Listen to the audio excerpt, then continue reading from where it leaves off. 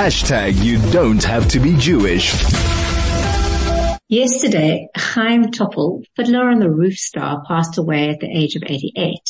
He won a Golden Globe for his performance. My guest now, art specialist and publicist Bronwen Hirshowitz, who is going to be a regular, and I'm pleased to be starting off today with her, joins me to tell me about what is happening in the Jewish world of art and entertainment. Bronwen, I'm very excited about our new programs together. Me too, Cherise. Thanks for inviting me on. I've known you for years, so we're finally doing something together, which is so exciting. And I've been wanting to do something upbeat and positive and something to look forward to on the weekend for a long time. So I'm pleased we have connected, and I'm looking forward to getting straight into it. Bronwen, let's start with Chaim Topol. Yeah, very sad news, but he lived a good life. Some publications say he was 87, some say 88, but regardless, that's a really great innings. And he's well known for obviously playing Tevye in Fiddler on the Roof. And in fact, it's estimated that he performed the role more than 3,500 times, which is quite remarkable. He also won a Golden Globe Award for Best Actor, was nominated for Best Actor at the Academy Awards. So what an incredible career. He obviously also did many other programs and shows, but he's more famous for that role. And our condolences obviously to his family and friends and to the community who celebrate him. I mean, Fiddler on the Roof, at some ways, the quintessential Jewish story, and the world of art and theatre is so rich and potted with Jewish people at all different levels. Can we talk a little bit about Grammys? Yes. So what an incredible story I have for you. So obviously it's been award season, and the Grammys, Golden Globes have been at the top of our minds. But this interesting story here is really, really remarkable for the Jewish community. So we've got two musicians in America, a children's musician and Grammy winner Joannie Leeds, and Mikey Palker, a self-described devotional rock artist. And they are putting together a proposal to add Best Jewish Music Album to the list of Grammys awarded each year. And why this is interesting is because they want to bring at the forefront what Jewish music means. So I'm not talking about a Jewish musician who wrote a song.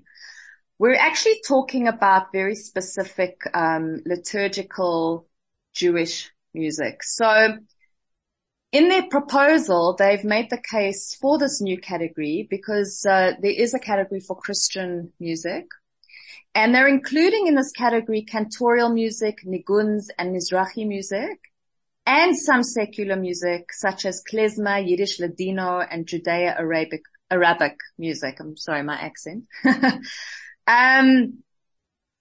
Also included are those produced by Messianic Jews who would not otherwise be eligible. And why they're doing this is because it's quite difficult when you do have an album with a Jewish flair. And a lot of the time, these albums have been put into the categories of alternative music or world music, which is very vague.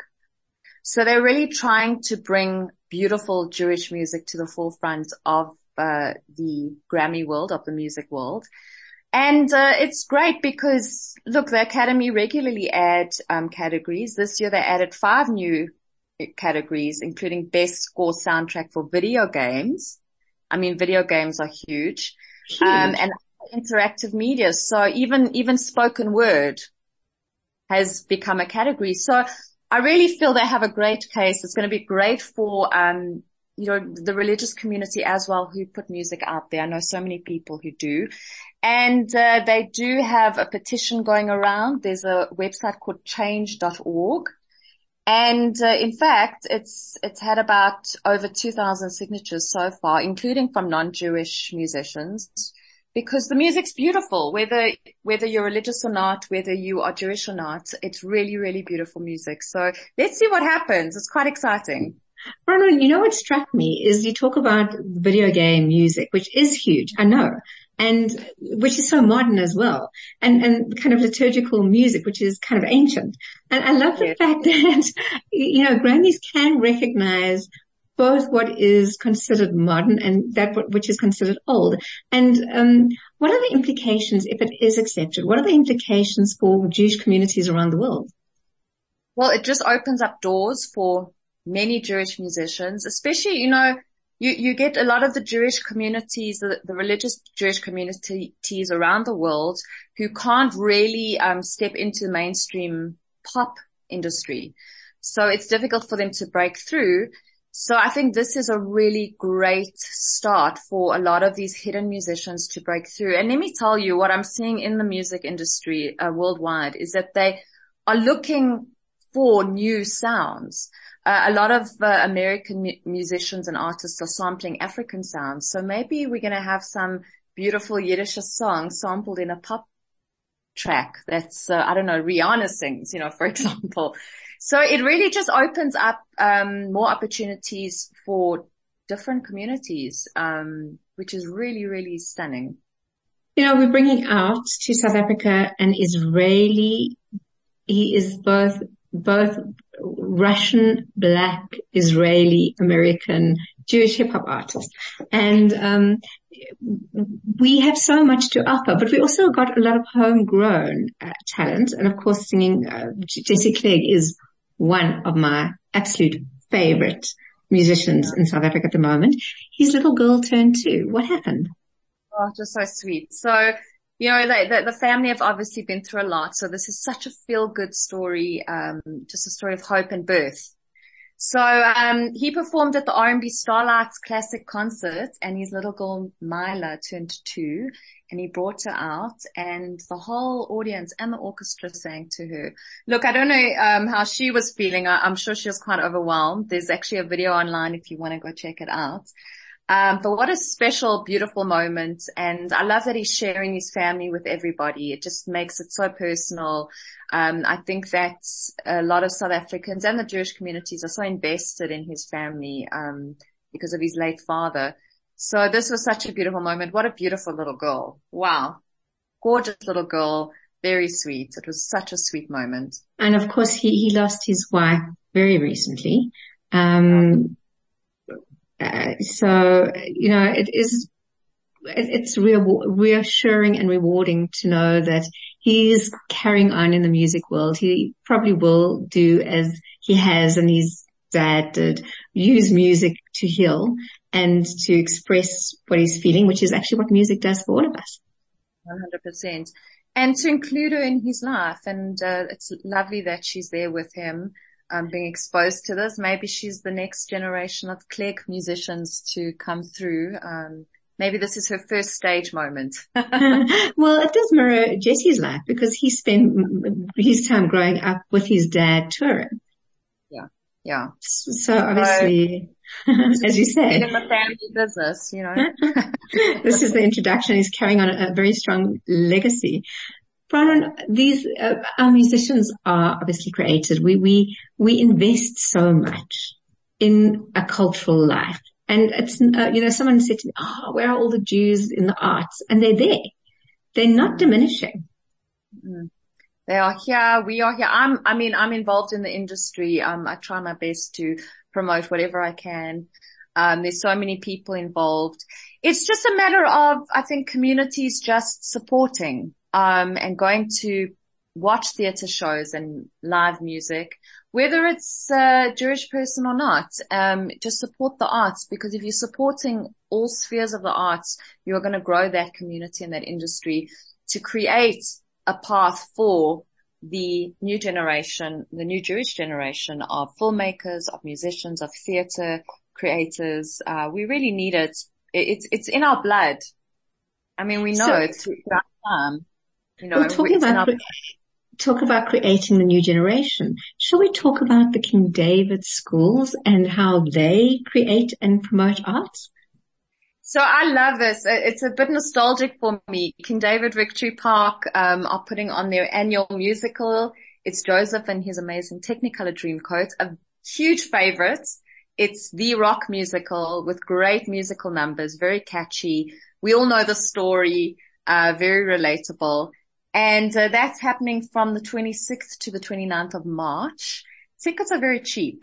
150 Rand. You can either go through the school or you can book online through Quicket. And it's grade 8s to matrics, and like you said, it's the new generation of talents coming through. I love watching it. I've seen, I think I went to last year's or 2 years ago, just watching the talent there at King David Victory Park, and sure, these kids are incredible. They're astounding. They just put their hearts out there on the stage.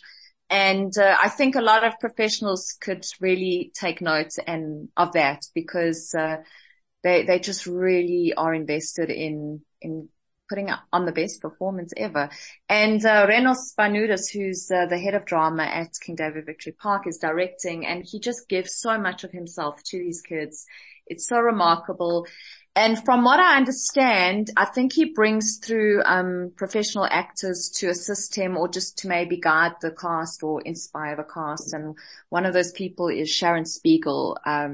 She's done so well in the theatre industry. She's also on TV. She's been in films, and she's a King David Linksfield girl, or woman.